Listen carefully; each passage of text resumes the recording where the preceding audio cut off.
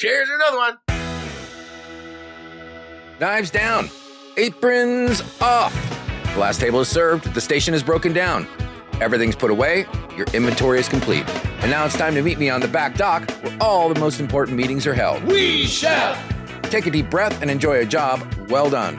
At ease, kick off your clogs. Smoke them if you got them. What do you think? How about a nice white Russian? Yeah. A little Kahlua. Grab some vodka.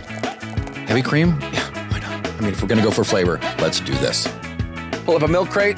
Let's get comfortable. And let's get to the good shit. Oh, yes, chef. We're on the dock with executive chef Jeremy Leinen from the Dunwoody Country Club in Atlanta. And despite the challenges of the last several years, he still thinks there's a lot to love about the restaurant industry. And in this episode, you'll learn 3 things: how Jeremy Leinen and his family coped with COVID-19, will there be long-term effects of the pandemic on the hospitality industry, and what advice Chef Leinen would have to those thinking about re-entering the workforce. Now, let's get to it. So now we're on the back dock, sitting on a couple milk crates. Sounds good. Are you a drinker? Yeah, a little bit. So we talked a lot about business during the podcast, but I never really got a chance to ask you, how did you and your family, were they okay? Me and my wife were fine. My dad was fine. His wife was fine. Unfortunately, my mom did get COVID, and she's one of those people that got what they refer to as long COVID. Oh, man.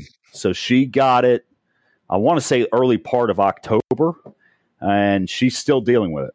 So, you know, it's one of those things, you know, like she's not coughing. She doesn't have any of that stuff, but, you know, she'll have a headache that comes and goes, and she gets fatigued really easy. You know, she climbs a flight of stairs. She's got to go lay down for 15 minutes. You know, so she's kind of been struggling to be able to actually get back into the office full time. You know, fortunately, she can do a lot from home. But yeah, it's one of those things. You know, the people that have made this thing out to be a joke. You know, I don't understand what world they live in, because it's not. And then, you know, my grandmother, you know, my mom's mom, they live next door to each other. She also got it, and as near as they can tell, she has congestive heart failure as a result of just COVID complications. So, I mean, fortunately, I mean, they're both, relatively speaking, they're okay. You know, obviously, it's unfortunate. It's presented some challenges. And so, you know, through this entire last year and a half, what were you doing to keep yourself sane? Well, I'm kind of a gym rat. So, you know, getting into the gym is, you know, that's my safe haven. It's my sanctuary. You know, I go, I pump some iron, I blast some funk as loud as my headphones would go. And that's therapy for me. You know, obviously the first couple of months when, you know, everything was in lockdown. Gyms were closed, right? Yeah. I was stuck at home with a pair of dumbbells and a chin-up bar. You know, I actually, during that time, I got in the best shape of my life. I was working with a coach at the time, but, you know, it still was almost like living in an insane asylum, because there was, you know, life just wasn't normal. So couldn't get away from it either. No. So exercise is your Zen place. That's where you go to just chill. Yep. Were you in contact with, you know, your other sous chefs and stuff? I mean, how were they handling things? Everybody else seemed to, you know, get along just fine. You know, one of my sous chefs, he did get COVID. Actually 2. You know, one of them has since, you know, left to take another opportunity. But actually, and I'm not necessarily convinced that I didn't have it, because, you know, one of my sous chefs and I both woke up sick on the same day. It was one of those things. I check my email first thing in the morning when I wake up, and got an email from him, and he wasn't feeling well, so he wasn't going to be in. And, you know, I went to stand up out of bed, and I was a little wobbly, and I was like, oh, I don't feel quite so good either. And, yeah, I was weak for, you know, 4 or 5 days.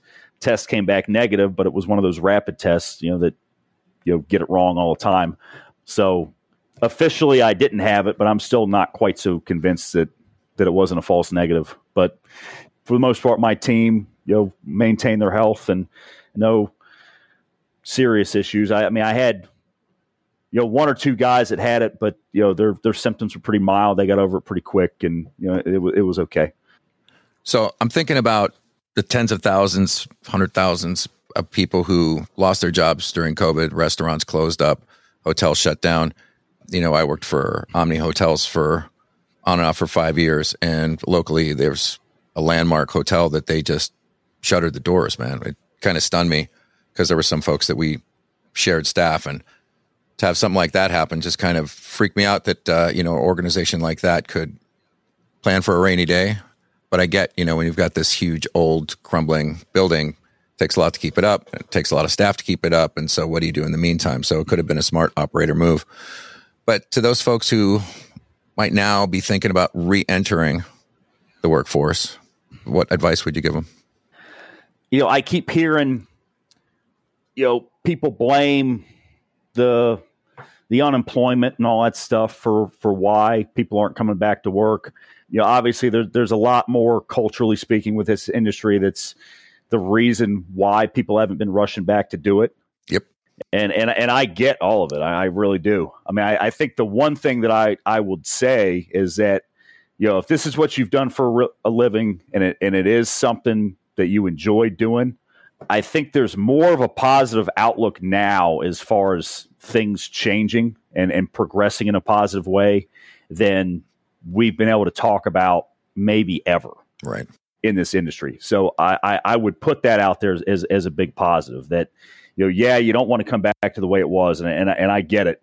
It's going to take a little bit of time, but ultimately I think things already are, changing at least somewhat, so there is that. But ultimately, if it's one of those things where, you look at it and it's like, I gave up too much for this industry and it didn't pay off. It wasn't worth it. And, I can go do this and make better money and not have to, work the nights and the weekends and the holidays and have to, put up with the sacrifice and all that. You found another opportunity that works for you. At the end of the day, you got to do what's best for you and taking care of yourself and your family. And I totally respect that.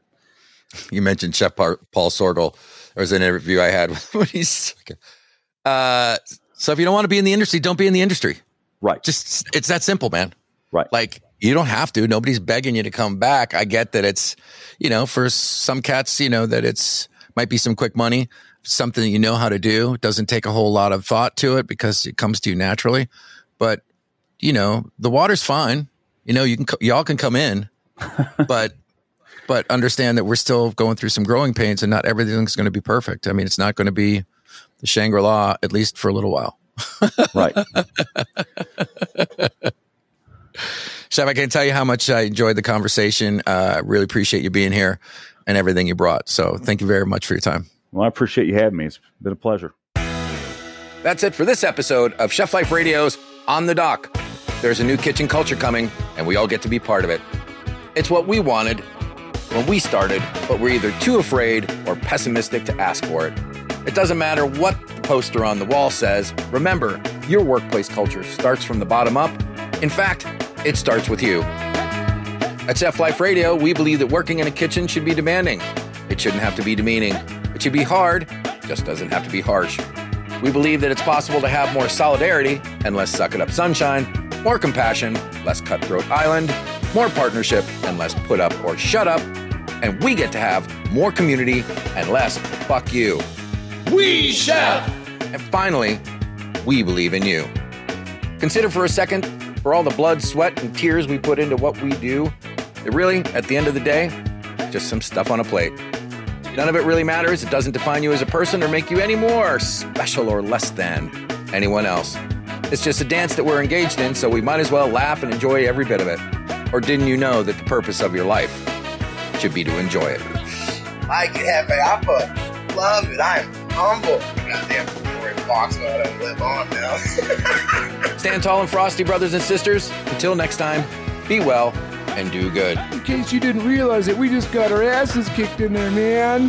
Find us on Facebook, Instagram, Twitter, all the other goddamn social media sites at Chef Life Radio, all one word. Visit us on the website at chefliferadio.com. Oh, yes, Chef. This show was written, produced, and recorded by me, Adam Lamb, at the Dish Pit Studios in Bardo, North Carolina, and co-produced by Thomas Stephenson. On the Dock is a production of Realignment Media.